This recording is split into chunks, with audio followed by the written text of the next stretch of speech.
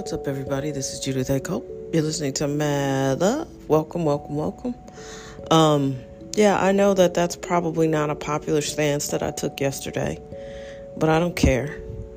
I don't understand why the black on black violence doesn't get the attention that it deserves from black people.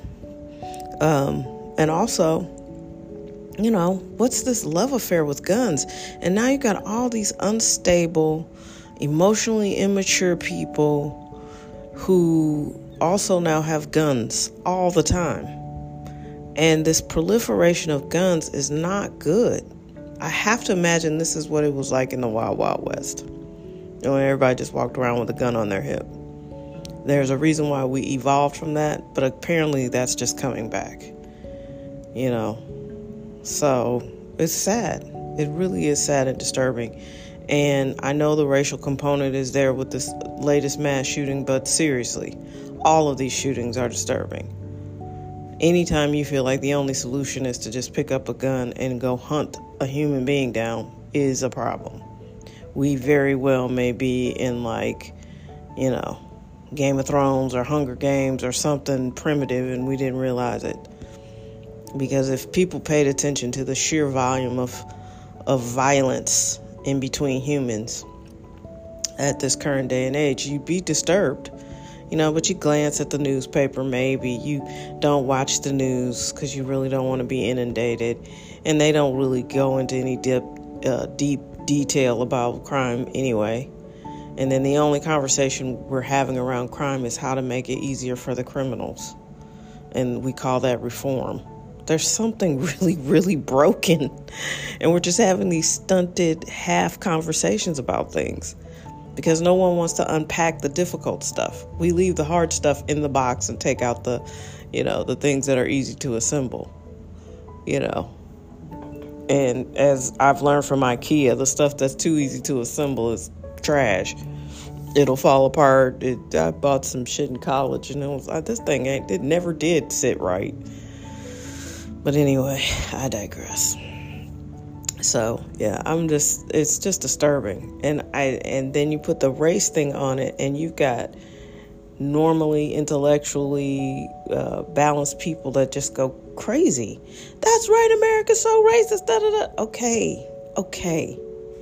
But maybe this dude is also part of some movement that we need to be paying attention to, that if you can remove your emotionality around race, we can have a real conversation about it. But as long as the topic is on race, we're not going to get to the bottom of what the fuck is wrong with this kid or all of these people in these weird movements. The incel movement, that's still alive. The dudes who hate women because they can't get women, that's very much alive and thriving. And they hate women and do a lot of damage to women and go out and kill people too. The Trumpies, the extremists.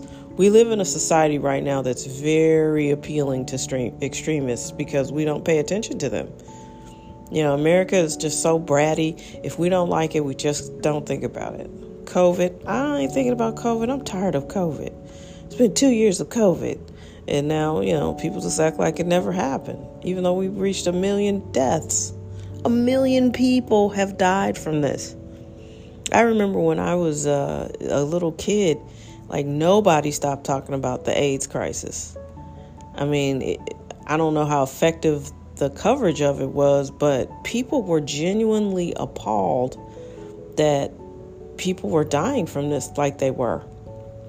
And it was a death sentence to get it.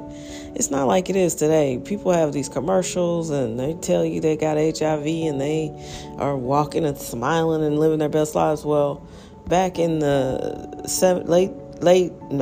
early 80s, that no one would say that. No one would even admit they had it. People would be wasting away in front of your eyes and they wouldn't admit they had it. It was traumatic and scary, and I was just a little kid. I didn't feel like I was at risk of getting it, but it was still like, oh my God, people are just straight dying. And it was horrifying. Now with COVID, we've got 1 million people who have died from this thing, and America is just like, Yeah, but I'm ready to get back outside. I'm ready to go, you know. And politicians, a lot of them are up for re-election. They're not going to do anything.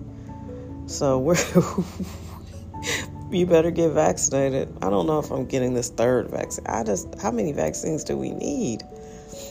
And I don't know. I wasn't 100% anxious to get vaccinated the first time, but I'm glad that I did. And I got the booster.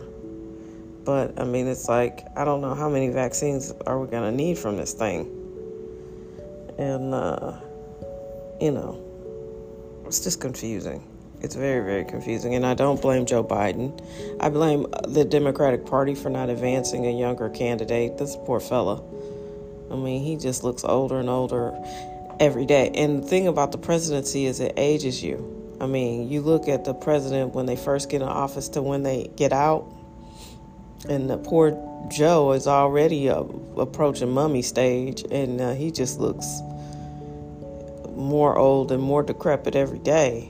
My mom, my mom has memory issues, and she's like, "That's our president. That's Biden. He showed us look old." And she's 85, calling somebody old. That cracks me up. She always calls people old. But anyway, I don't know. I feel like we just have the weirdest things that we focus on here, and race will take the cake every time.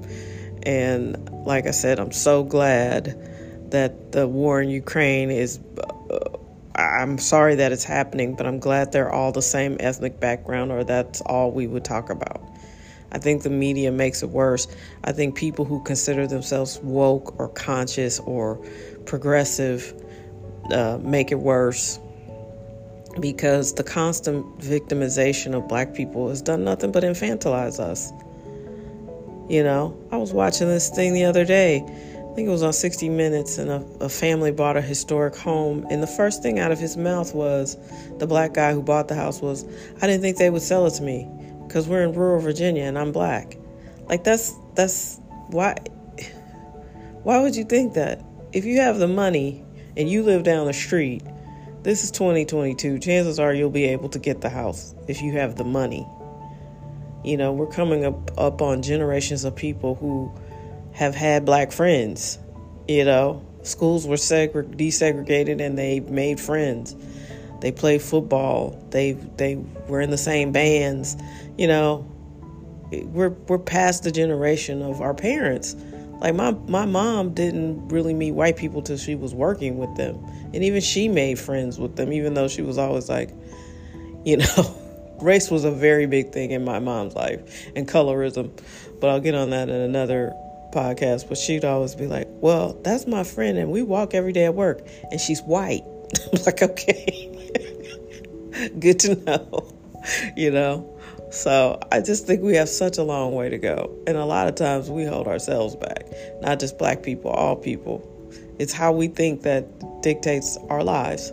And a lot of people just get held back by the way we think. I can't do it because I'm black. I can't do it because I'm a woman. I can't do it because I'm short. I can't do it because I'm overweight. I can't do it because I'm underweight. I can't do it because I don't have any money. Everybody has an excuse and a story that they tell themselves. And some of the groups that populate America have stories that they tell themselves, and they can't advance. And it makes me sad, because that was the whole point of America, right?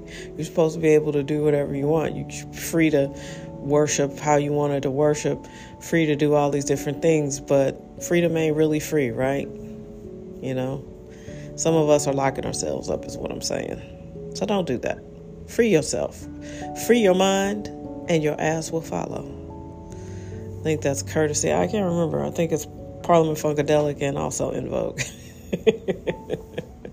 And another good piece of advice. This is really good. So get your ear close to the phone or whatever you listen to. Never trust a big butt and a smile. Fantastic advice.